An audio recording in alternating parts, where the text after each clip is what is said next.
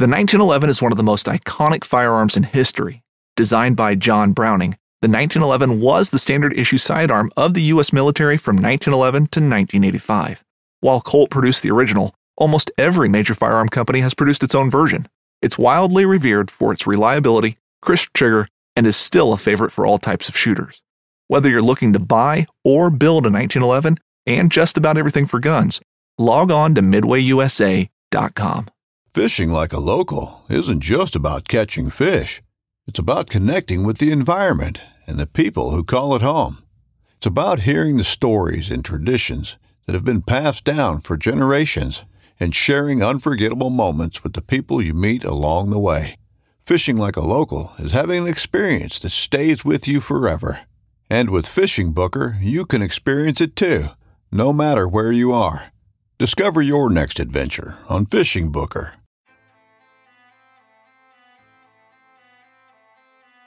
So there's a reason why I started Blood Origins. And that reason is simple. Is that I wanted to convey the truth about hunting.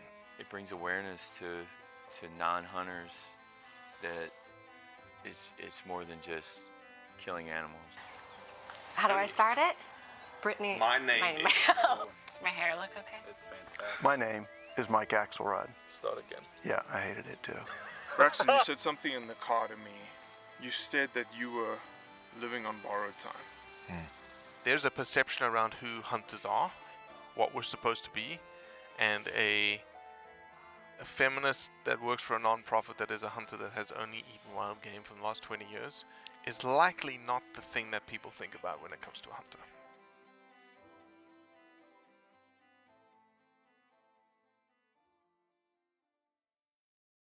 Luke Hilgemann is the president and CEO of Hunter Nation. Essentially, think of Hunter Nation as an organization that is solely focused on fighting for hunter rights. They got involved in the wolf debacle in Wisconsin. They got involved in a very small municipal county issue in Georgia. They got involved from a Virginia predator calling contest scenario. They are working behind the scenes also on understanding how to increase the voter bloc of hunters. That is their world. That's the world that they want to live in. I wanted to have this conversation with Luke so that you can get to know Luke better and you can get to know what Hunter Nation is better so that you can make up your own mind of what it is, what it's trying to do, and how you can get involved. You're complaining about a bloody blizzard and you live in Wisconsin. Yeah, kind of goes hand in hand, I guess. Yeah, I'm not complaining. I live on the coast of Mississippi. It's freezing right now, okay? It's 41 degrees. I'm allowed to complain because that's not what we used to. Right. Well, you got me there, man. I just, it's been a long winter. I'm ready for it to be done. And we kind of are in this pattern, what we call fool's spring, where it's like going to be 50 degrees tomorrow. But today it's 26 and we got 6 inches of fresh snow on the ground. So, gosh, dang. Such is life. Yeah, such is life, man. No, weather is, it's crazy. Memphis got 5.5 inches in this frickin' late winter. That's crazy, man. That's nuts. Well, Luke Hilgemann, if people do not know who Luke Hilgemann is, number one, if you've never met Luke Hilgemann, he's probably the biggest man you'll ever meet. At least he's one of the biggest men I've ever met. Luke, will you introduce yourself, please? Yeah, absolutely. My name is Luke Hilgemann, and I'm the CEO and president of Hunter Nation. But that's my day job. And I guess what I love to do more than anything is spend time in the outdoors with my wife, my family. We have 3 kids, the oldest of which is going to turn 16 here next month, which is a little scary. But hopefully all of the slop and messiness will be off the road before he takes over. But I just love hunting, man. And that's how I got involved with Hunter Nation. And that's what I'm pleasure and privilege to do every day of my life now is fight to protect the future of these traditions that I love so much. Mm-hmm. Luke, did you grow up a hunter? I did, yeah. I had the good fortune of being raised here in Wisconsin around a hunting family. My dad was a hunter, not as hardcore and committed as some of my uncles and my grandpa were, but still made the steps to get me out there at a young age, to follow him into the woods, be a part of the family's hunting experiences.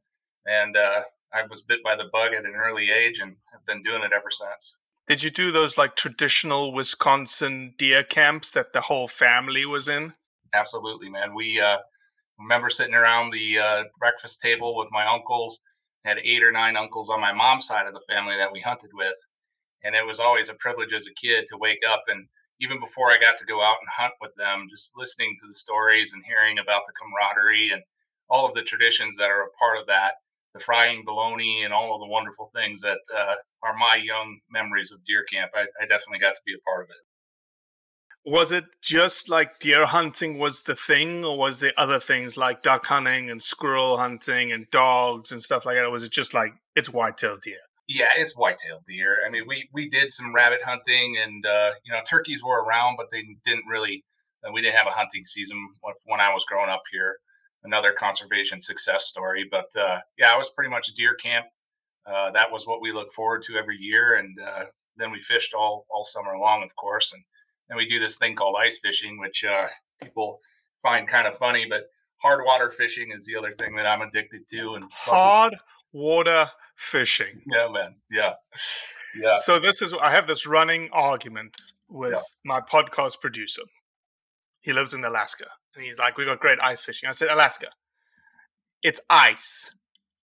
Like, I'm a South African. I'm not born for the cold. I don't live in Wisconsin." Right. I said, "How does it not just like number one get super messy, right?" And he's like, "Oh no, you know, or super cold." And he's like, "No, you got this hut, and you got this shack." And I was like, "Okay, and it's warm inside, right?" And he goes, "Yeah, it's warm inside." I said, "Okay, ice melts above a certain temperature, right?" He said, "Yes." "Oh, no, the snow insulates." I said, "It doesn't matter. It's 60 degrees in your tent. It's 20 outside. How is it not just becoming one big sloppy mess?" Luke, explain this to me. Well, it's called a shovel, and you clear out the snow, and then I mean, usually if you stay out there long enough, probably by just after lunchtime, your boots are 3 inches of water, because if you do it right, you have it 65 or 70 in your shack. So yeah, you're gonna have some water, but it's worth it. It's best fishing you can get. I have never tried it. I do want to try it. I really do. And do you use one of those like those things that that tell you where the fish is? Yeah, we get pretty technological with our ice fishing, even more so than fishing out of the boat, because we know where they are then. But yeah, we use the Vexilars, we use the Spot.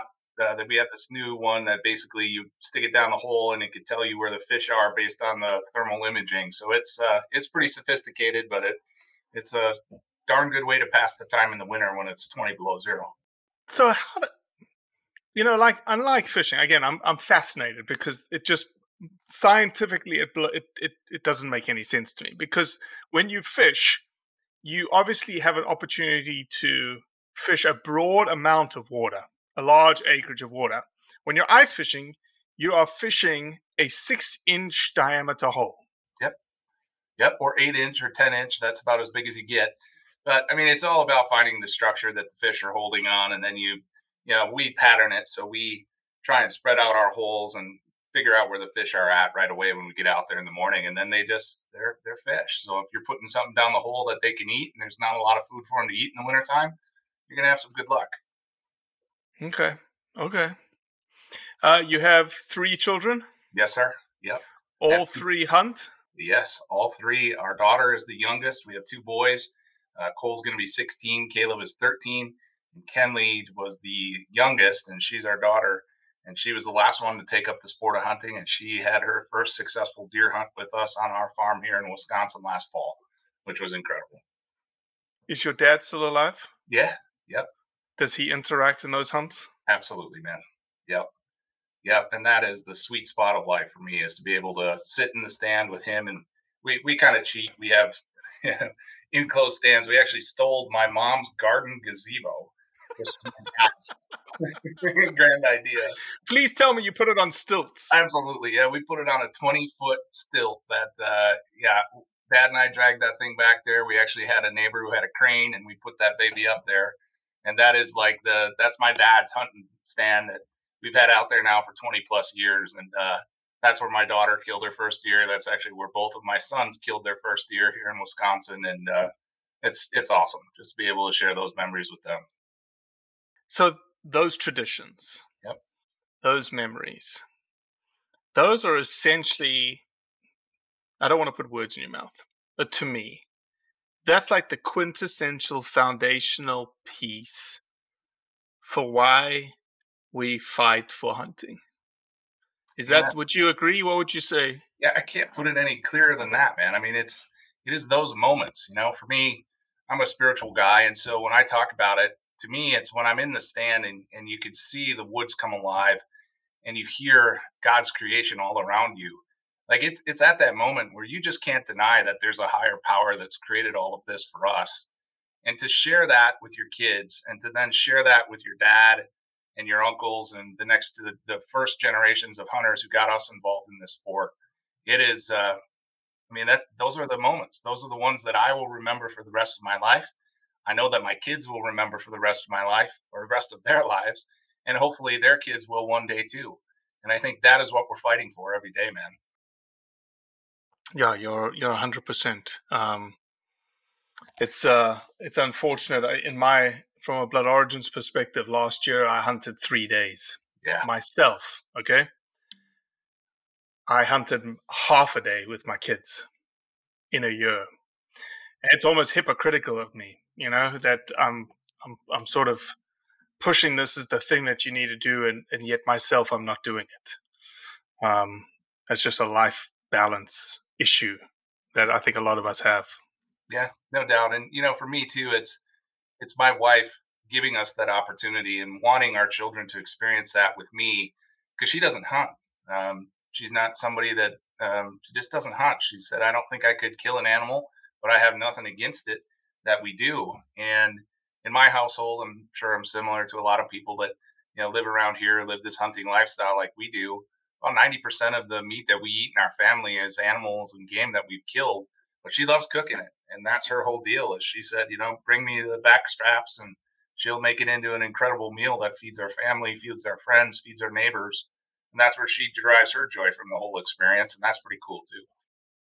So she wasn't raised a hunter at all. Her family didn't hunt. Her dad did a little bit, but again, he was a paper mill worker. So he was, on most of the time when most of Wisconsin's out hunting, he was the guy that took the swing shifts and did what he had to do to support the family. And just never got into it as a kid growing up like I did. If you had to ask your wife, and if you thought through, what would you say? Did you think her perspective on hunting has changed? Did she have maybe a different perspective on hunting when she met you, or I'm trying to ask here. I think she was probably indifferent because it's not like it was foreign to her. We were high school sweethearts. We grew up together. Our parents were on the same bowling team. That's awesome. Yeah, so it's similar life experiences and similar background, but I think it has changed because when we started dating and we were getting serious about life, we talked about it, and I said, like, look, babe, this is something that I love to do, and I'm going to be gone a significant amount of time in the fall because that's what I do. I go out to my tree stand and I'm going to be hunting, 2 or 3 weeks straight, chasing a buck or, in a duck blind, doing some duck hunting with my buddies. And that's just who I am. And she said, oh, of course I know that. And I said, well, are you okay with it? And she said, yeah, of course I am. But she said, just make sure you got to tell me where you're going and when, and make sure that we're in communication with that because that's important. I said, okay. And I think her perspective has changed on it a lot. Now seeing our kids sharing those moments that I shared with you earlier, where I have a middle son, Caleb, who is just a diehard hunter, and he will beat me to the door in the morning to try and get out there and go with me. And then our older son he's more mechanically inclined and wants to weld and woodwork and do all those things that he's experiencing in school right now.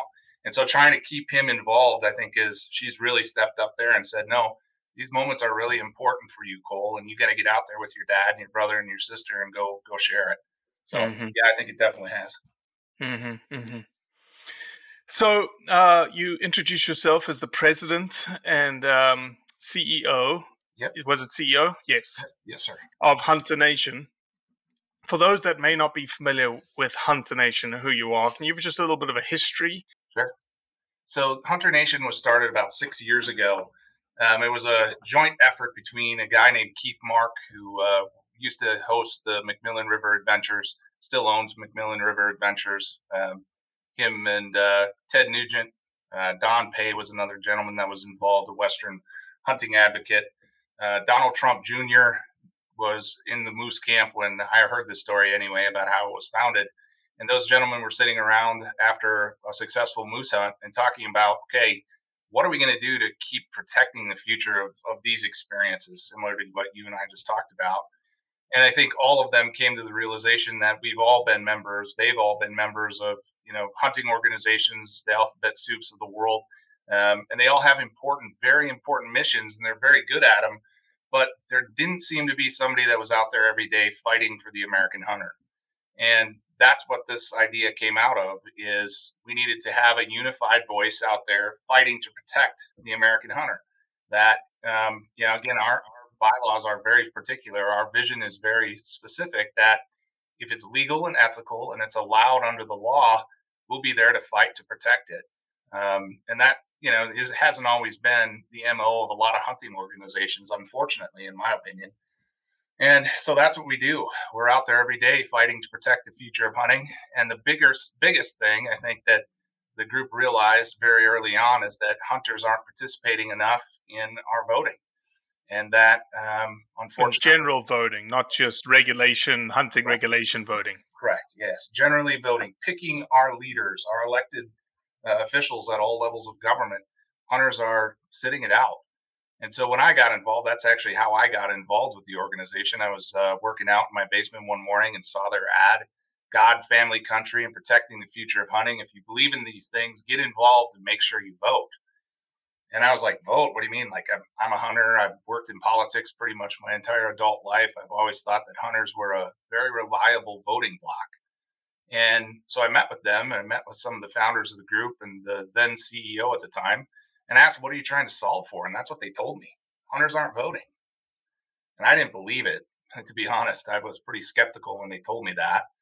And so I got home from those initial meetings, and my background is government and politics. I've been in this business for about 20 years of my life. And I pulled the data just on my home state of Wisconsin, and we have about 800,000 licensed hunters in Wisconsin. And what I found was startling. 360,000 of them hadn't voted in the last two election cycles, and that was in 2020 when we first pulled that data. How can you correlate those two things together? I'm intrigued. How does some, because nobody checks a box at the voting ballot that says I'm a hunter, I'm not a hunter. Right. Yeah. So my previous life, I ran an organization called Americans for Prosperity. It was one of the largest nonprofits in the country that was focused on economic freedom, protecting economic freedom and conservative economic issues. And David and Charles Koch were the founders of that organization, and they had created a data capability called i360. And when I took over as the CEO of Americans for Prosperity, I helped them build that out in 36 different states, collecting millions of files of data on all of the eligible voters in America.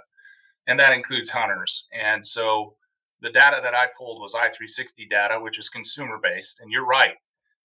It's nearly impossible to go to a state and request, like here in Wisconsin, or go to Texas or Mississippi, wherever, and request a list of hunters because they're terrible at record keeping, number one. And then number two, it's a lot of them, like here in Wisconsin, I went and actually asked for that list. And they said, well, it's only about 50,000 names. And I said, what do you mean it's 50,000 names? Because there is a checkbox, like you said, you have to check the box that says you can make my information publicly available when I buy my license. And only like 3% of the population of hunters in Wisconsin does check the box. Right. And so it's all consumer data that this is driven from. And it's very accurate. Out of the about 800,000 hunters here in Wisconsin, like I said, about 700,000 of them have had a license in the last 5 years. So that's kind of the parameters that we look at. And that's where it came from. And then, as I said, well, is Wisconsin different? And I started pulling all of these other states in the Midwest where I know there's large populations of hunters, and saw that same trend. Less than half of licensed hunters have voted in the last 8 years. And so they're some of the first people that will sit around and complain about what's happening in politics and government, but then not to go and actually take that action to be able to select and elect our leaders who are making these decisions for us, I think is a fatal flaw. And I think one of the biggest threats to the American hunter. I am an American citizen, proud to be an American citizen. However, I'm very naive to American politics. Sure. Okay. And so, and maybe this is the case for, and I don't want to hypothesize why that is the case, that the hunter does not vote. But for instance, me in Mississippi, right? My vote really doesn't count at the end of the day. Like in terms of the broad scheme of electoral college votes to determine the big, it doesn't matter. So I'm like, why? It's almost a pointless vote. And so how prevalent is that, extension? Because that's me, right? But maybe that's happening in Iowa and big swing states, as you said, like Wisconsin and Michigan and Pennsylvania and Ohio. Yep, that is the number one thing. And we did multiple rounds of polling, focus grouping, and just trying to understand why is this happening? Why aren't hunters voting? And that's the number one answer we got back. My vote doesn't matter. And yeah, like you said, in Mississippi, I can kind of see where people are making that determination. But at the same time, there are a lot of threats that are happening in all 50 states, right? And that's my response back. If you don't think your vote matters and you want to sit out politics, well, as an American hunter, I could tell you that politics is coming for you, whether you like it or not. And I think we saw that during the pandemic. They were one of the first things that governors in all 50 states tried to shut down was public hunting access. Mm-hmm. It was bizarre to see this, right? Like, if anything, during that episode in American history, if we needed to get outdoors, there was no greater time than that. Talk about social distancing. There's no greater place to do it than in the outdoors. But yet we had we had to send a letter to all 50 governors across the country who were trying to close down public hunting grounds because they didn't want people associating. And it's like, if you don't think they're coming for you, you're just wrong. And so that I get it. I understand where people are coming from. They don't think their vote matters. But when you see what's happening in the policy realm that's impacting the future of hunting, boy, we have got to wake up and we have got to get active, or they're going to come for it all. Mm-hmm. Would it be a fair, and again, I'm not too familiar with the ins and outs of this, but would it be fair that Hunter Nation is almost like for hunting advocacy or fighting for hunter rights, like you said, is equivalent to the NRA side of the 2A argument? Is that a fair? Yeah. I think there's a lot of similarities, right? Number one, we're going to need, and we've got to have a strong NRA. So whatever's happening over there, and we stand with them in their lawsuit that they're being basically tried to be closed by the Attorney General in New York. And we need a strong NRA because the Second Amendment is intrinsically locked to hunting. There is no way that we can have hunting the way that we have it in America without the Second Amendment. Mm-hmm. But at the same time, there are a lot of people that are shooters, right? Just traditional shooters. They like to go out, they like to plink, they like to shoot, they like to, practice their Second Amendment that way. But there are also a lot of people who hunt and they don't, shoot a lot outside of, they go and take their deer rifle or their shotgun and pattern it for turkey season. But they're not out there, putting rounds down range a lot of the time. And so I think it's important that we have a strong NRA, but I see Hunter Nation as absolutely imperative for the hunting side of that equation to be able to fight and advocate for policies that protect the future of hunting. So I think that's a good way to put it. What have been some of the big things that you guys have gotten involved with in the last, let's say, 2 years? Let's start there, and then we'll talk to what's coming. Yeah. So 2 years, I think the policy world for us, when I got involved as CEO of Hunter Nation, we jumped right into. And when was that, Luke? 2 years ago? 3 years ago? January of 2020 was when I became CEO. And so right out of the gate, I pushed the team hard to say, okay, we know there's millions of hunters across the country who aren't voting. What do we do to get out there and reach these guys and gals and make them aware of this, of why their voice matters? And so we launched a project called Hunt the Vote, and we're launching that again this year. So if your listeners want to check it out, it's go to huntthevote.org. And this was literally based off of Rock the Vote, which was a successful activation, still a successful activation program for people who are more liberal leaning in the country. And they had a number of rock stars and celebrities and other folks that were involved with Rock the Vote. And when I came to Hunter Nation, I was amazed at the number of hunting influencers, real celebrities: Ted Nugent, Mike Waddell, Henry and Lakeisha. I mean, pretty much the top 20 names in the outdoor TV industry are members of our advisory board at Hunter Nation. And I said, well, I think there's got to be a way for us to use the influencers that we have. Because the cool thing is these influencers all have audiences of people they're reaching on a daily basis. So collectively, with our Hunter Nation advisory board, we have more than 50 million Americans who tune into them on their Facebook feed or their Twitter feed or their Instagram or whatever it may be. And I said, we have got to be able to reach them through this network of people. So we launched Hunt the Vote. We had our first official event here in Wisconsin. We did it in a farm field in Wausau, Wisconsin. We flew Ted Nugent in because, again, Ted was the top celebrity that we had. He's got 3.5 million followers on Facebook. And when you want the hunting and outdoor world to react and respond, nobody does it better than Uncle Ted. That's the truth. And so we brought Ted in, and we had a big event that we were doing, Hunt the Vote. We were launching it in Wisconsin. And we had 1,500 people that came out to that event. And for me, sitting behind the scenes, seeing the number of RSVPs that were coming in, we targeted this specific group of voters, hunters who hadn't voted in the last 2 election cycles. And out of the 1,500 RSVPs we had for that first event, 1,300 of them fit the bill of people who hadn't voted in the last 2 elections. So we get out there on stage. I took to the mic and I said, how many of you folks out here are hunters? And everybody's hand went up and they were all screaming and waving. And people were excited to see Ted. It wasn't because I was out on stage, unfortunately. But I said, so how many of you guys voted? And everybody started, waving their American flags, and they were all excited. Oh, yeah, we vote. And I said, well, you guys are all full of it, because I have the data right here. And out of the 1,500 of you that are joining us here tonight, 1,300 of you haven't voted in the last 2 election cycles. And it was like white ghost faces, like look across the aisle. And like the principal just called them out. Yeah, right. No way. And I said, but we can change that. Because again, previous life, I'd run pretty successful, conservative organizations that focused on activating voters. And we knew back then that if we could get these people to sign a pledge, right? I pledge that I'm going to vote, or I pledge that I'm going to get involved in this policy fight. What we saw across multiple election cycles is people were about 33% more likely to get involved and follow through and do that action.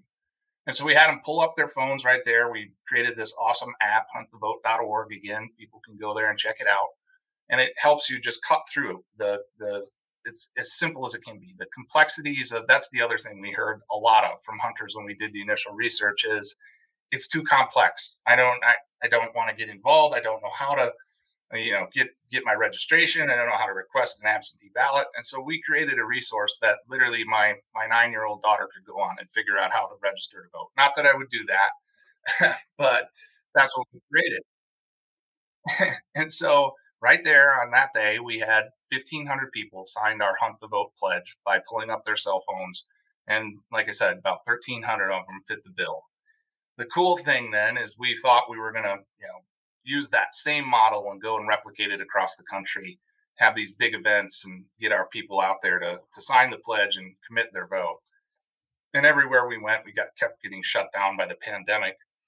And so we took it back and all went online. We did simulcasts on Facebook. We did a bunch of Zoom stuff. And every time we try to have that same recipe, talking about the importance of why hunters need to vote, sharing a hunting story with one of our hunting celebrities, and then having them sign the pledge right there on the spot. And we replicated that. I think we had more than 30 of those simulcast Hunt the Vote events, and we got 250,000 people to sign the Hunt the Vote pledge. So I knew we were onto something, but I knew that in order for us to protect the future of hunting, we needed to reach a lot more people, because 250,000 wasn't enough. Sure. So we cast a wider net, and we targeted 2.3 million hunters in 8 priority states across the country, with that same message, right? Direct to their cell phones, talking about the importance of registering to vote and voting. Never once telling them who to vote for, right? We're not a partisan organization. We don't do that. Of course, hunters largely do lean conservative. So there's a pretty good chance that most of them that receive that message are going to be conservative voters. But at the same time, we're not telling them who to vote for. That's all up to them. Right. And so we targeted 2.3 million of them. And then we did the hard analysis after the election. Obviously, didn't, in my opinion, didn't get the president we were hoping for to protect the future of hunting. But we still had a pretty significant impact. We turned out 464,000 hunters who hadn't voted in the last two elections signed or actually filled out their first ballot. So pretty successful first activation for us. And that's kind of where it all started. And then from a policy perspective, because again, if we're not genuine about fighting for hunting and we're just another fly by night political organization that comes in Right. and cycle and tells them, hey, make sure you go and vote, and then we go away until the next election. Right. That to me is not being a genuine organization that's focused on protecting hunting. And so we pushed really hard with the team to identify a number of areas of policy that we knew we could have an impact in. And because I live in Wisconsin and worked in Wisconsin pretty much my whole adult life, I have a lot of connections in politics and government. And we jumped in and had a big impact in the Wisconsin wolf hunting fight. Mm-hmm. So for your listeners and folks that are, followed this, we went in, we had a statutory required law that said when the wolf is removed from the Endangered Species Act, Wisconsin must hold a hunt. It shall hold a wolf hunt. Right. Our governor decided again that he was not going to follow that and said, we'll put that off and we'll get to it next year. And we knew what that was. It was a delay tactic because there was also a lawsuit that was coming down in California,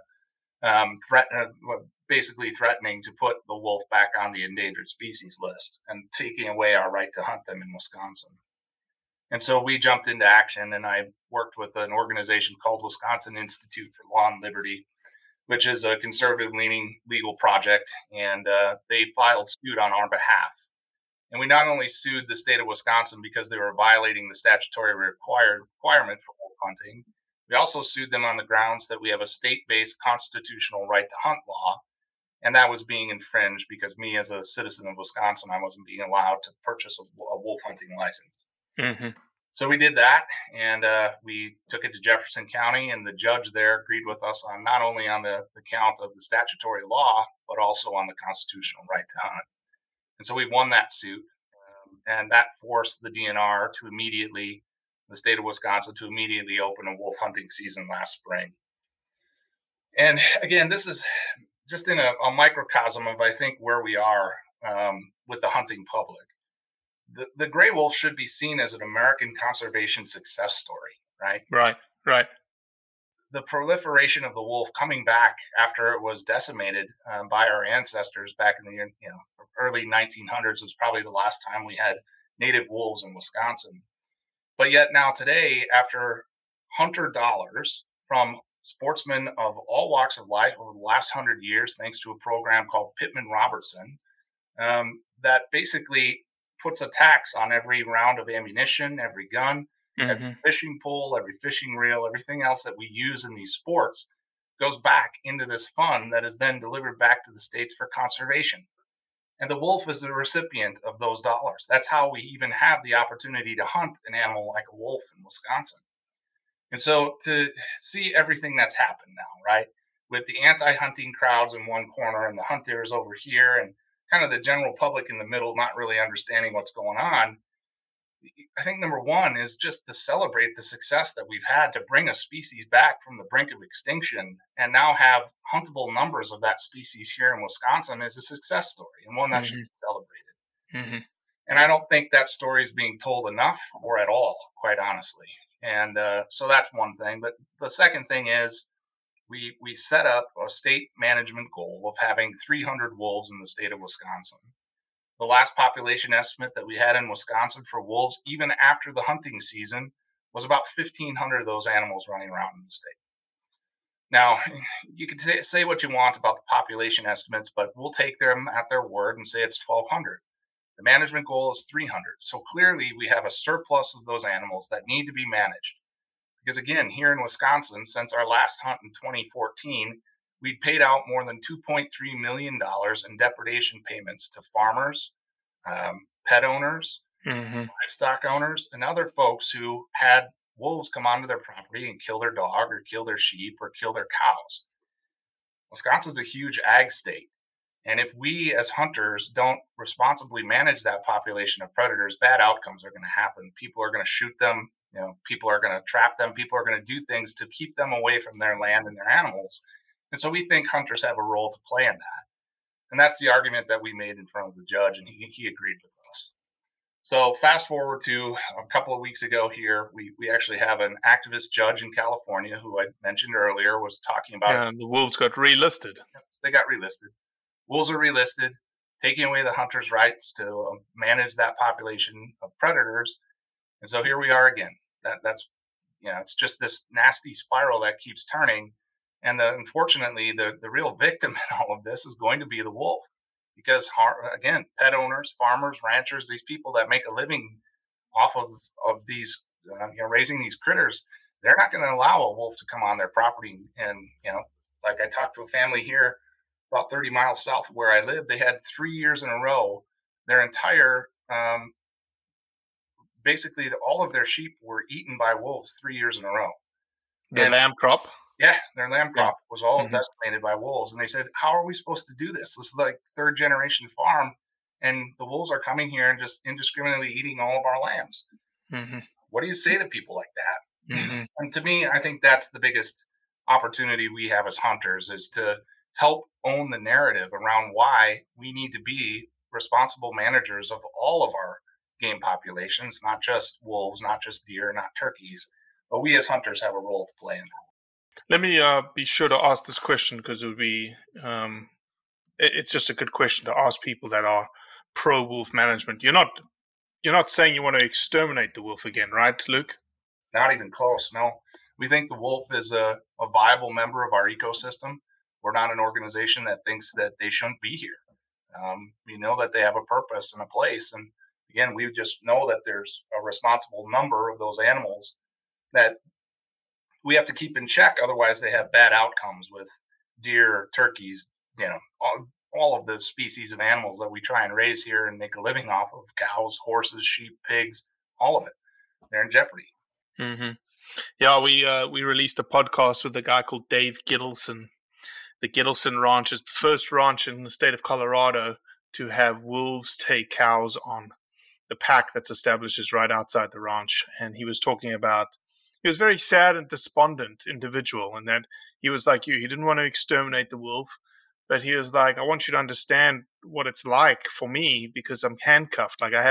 He was almost desperate. Like, give me a tool that I can use. Help me help you. Help me help the wolf.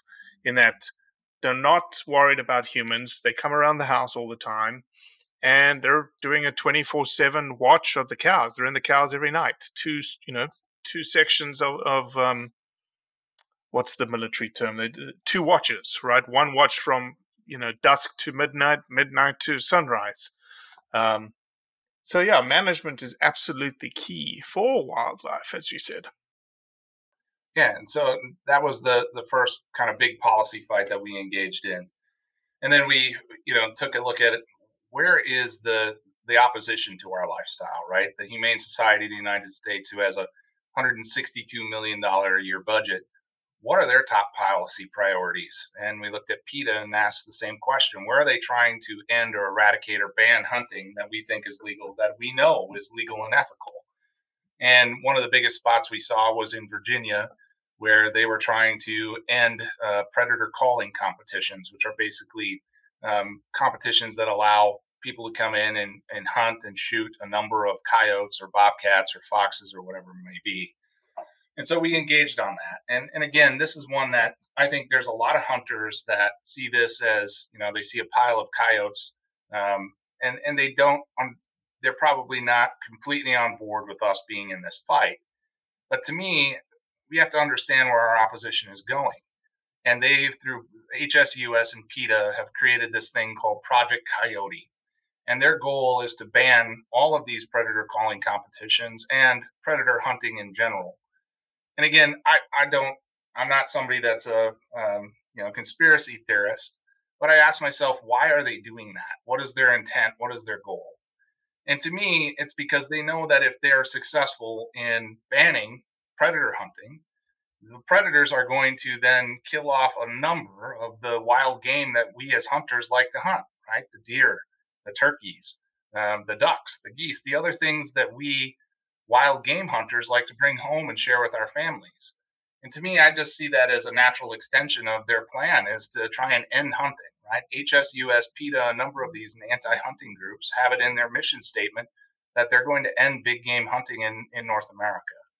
And to me, that's why we engaged on this one because, again, it's legal and ethical.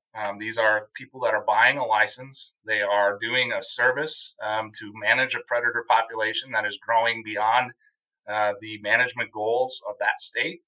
And they should be allowed to do that under the law.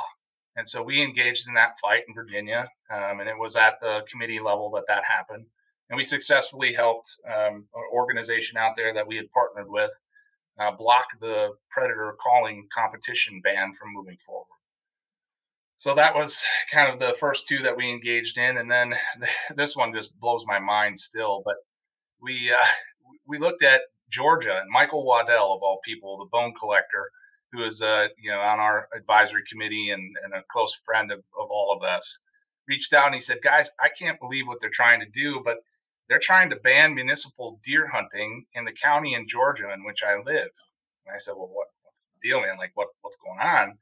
And this county commissioner had gotten his direct public comment was that he had gotten outreach from a constituent who was complaining about archery implements being left in the streets of their county. And that somehow it was archery hunters who were making the streets more dangerous, not drug dealers and criminals and that type of thing.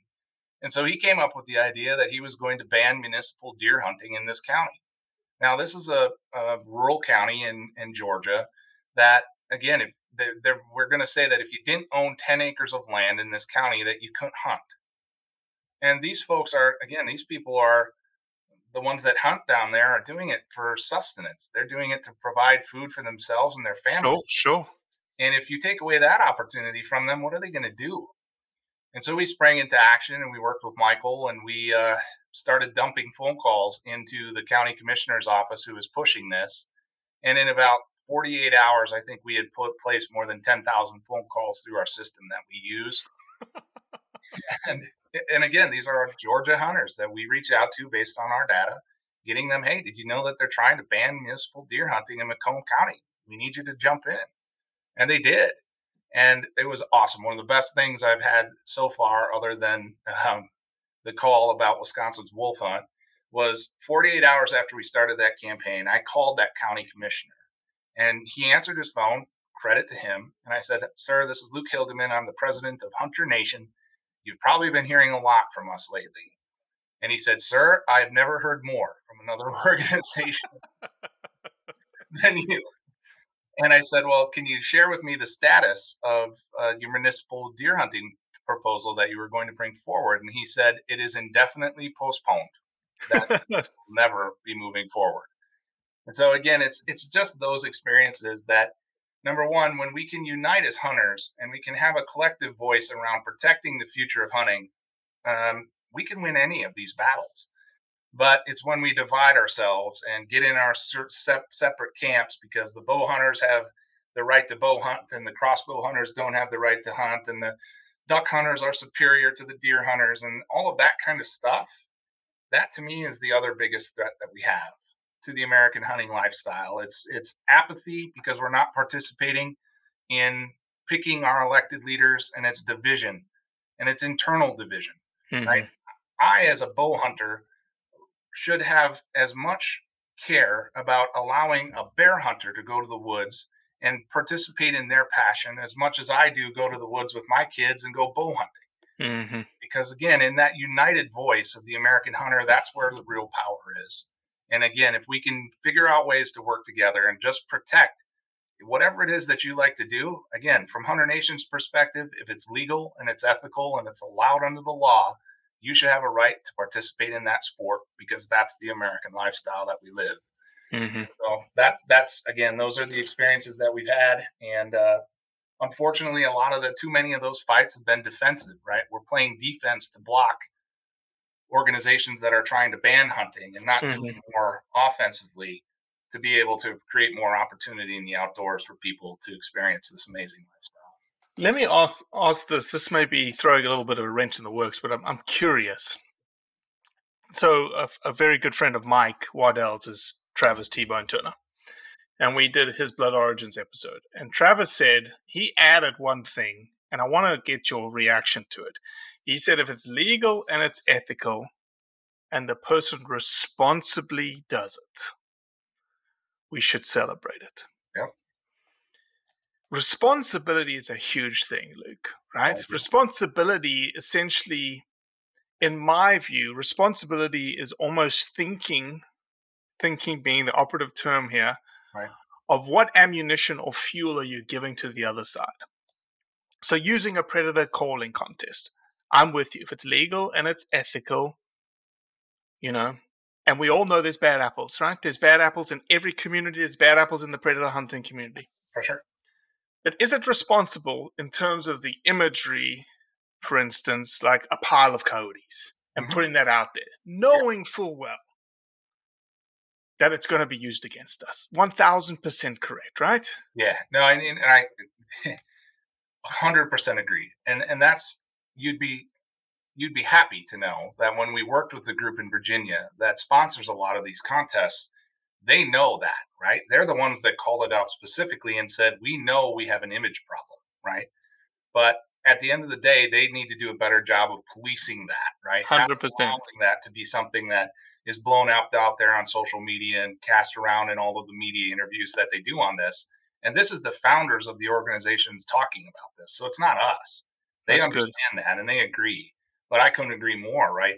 Like the other part of what I've experienced now in 2.5 years that I've been doing this is we do a really poor job of owning the narrative about what hunting is. And Robbie, kudos to you because I think you have one of the most effective storytelling aspects of what true hunting is and the pleasures that we draw from it and why it's such an important part of the American culture.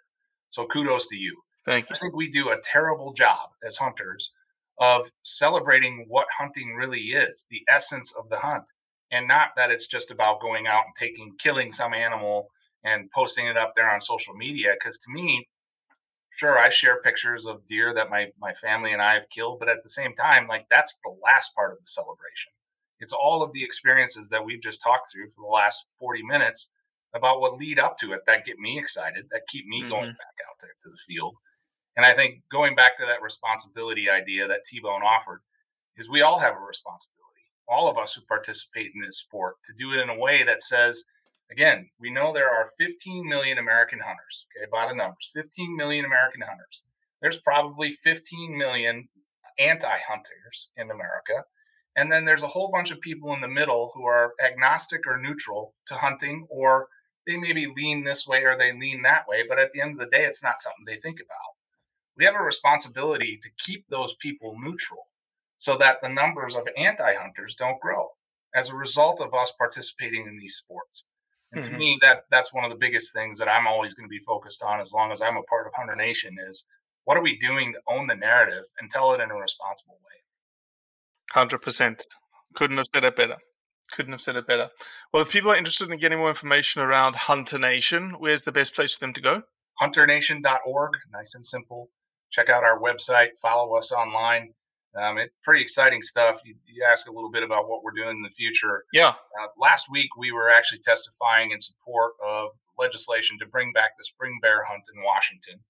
And then just today, this morning, I was testifying on a bill in Maine to allow Sunday hunting in the state of Maine. There's only 2 states. It died in freaking committee. Unbelievable. But it's unbelievable. But here's what I got back. Like, I was like, why is this dying, man? And what I got back was people, it's the whole private access issue, right? You know this. I'm just preaching to the people that are listening to this. But it's like in Maine, if it's not posted, you can hunt it like public, even if it's private. That's right. And essentially what the private landowners have said is, we just want a day where we know there's no hunters in the field, that we can enjoy our private property. And honestly, that makes sense. Sure. It makes sense. But the whole idea of not being able to hunt on a Sunday from an accessibility perspective, from a barrier of entry perspective in hunting, yes, it's something that's archaic.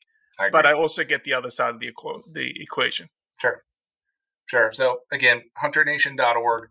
Again, we've picked up about 25,000 members since I've taken over as CEO, and we're on a great path where people are seeing the value of being an active participant, not only in the sport that we love and the passionate pursuit of hunting, but also in the passionate pursuit of keeping these hunts and these opportunities available for the next generation. So, and you said Hunt to Vote is going to start this year? Yeah, we're gearing back up. We just launched it last week, and that again is huntthevote.org. And we're targeting our goal. We turned out just under 500,000 hunters this last year, or in 2020, and our goal this year is to turn out 1 million hunters to vote their values and protect the future hunting.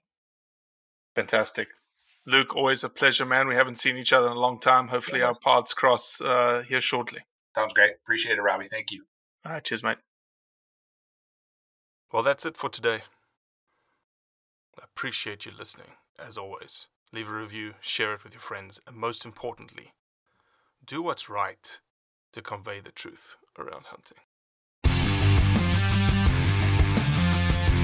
On Mondays, head offshore with Captain Scott Walker and Steve Roger for breathtaking deep-sea adventures. Coming to me. Double. He's jumping. Oh! Look at that belly. Don't miss Mondays with Into the Blue. Brought to you by Academy Sports and Outdoors from 7 to 10 p.m. Eastern. Tell a few fish stories along the way. On Waypoint TV, the destination for outdoor entertainment. Awesome. Don't miss Thursdays with Saltwater Experience, brought to you by Golden Boat Lifts, every Thursday night from 7 to 10 p.m. Eastern on Waypoint TV, the destination for outdoor entertainment.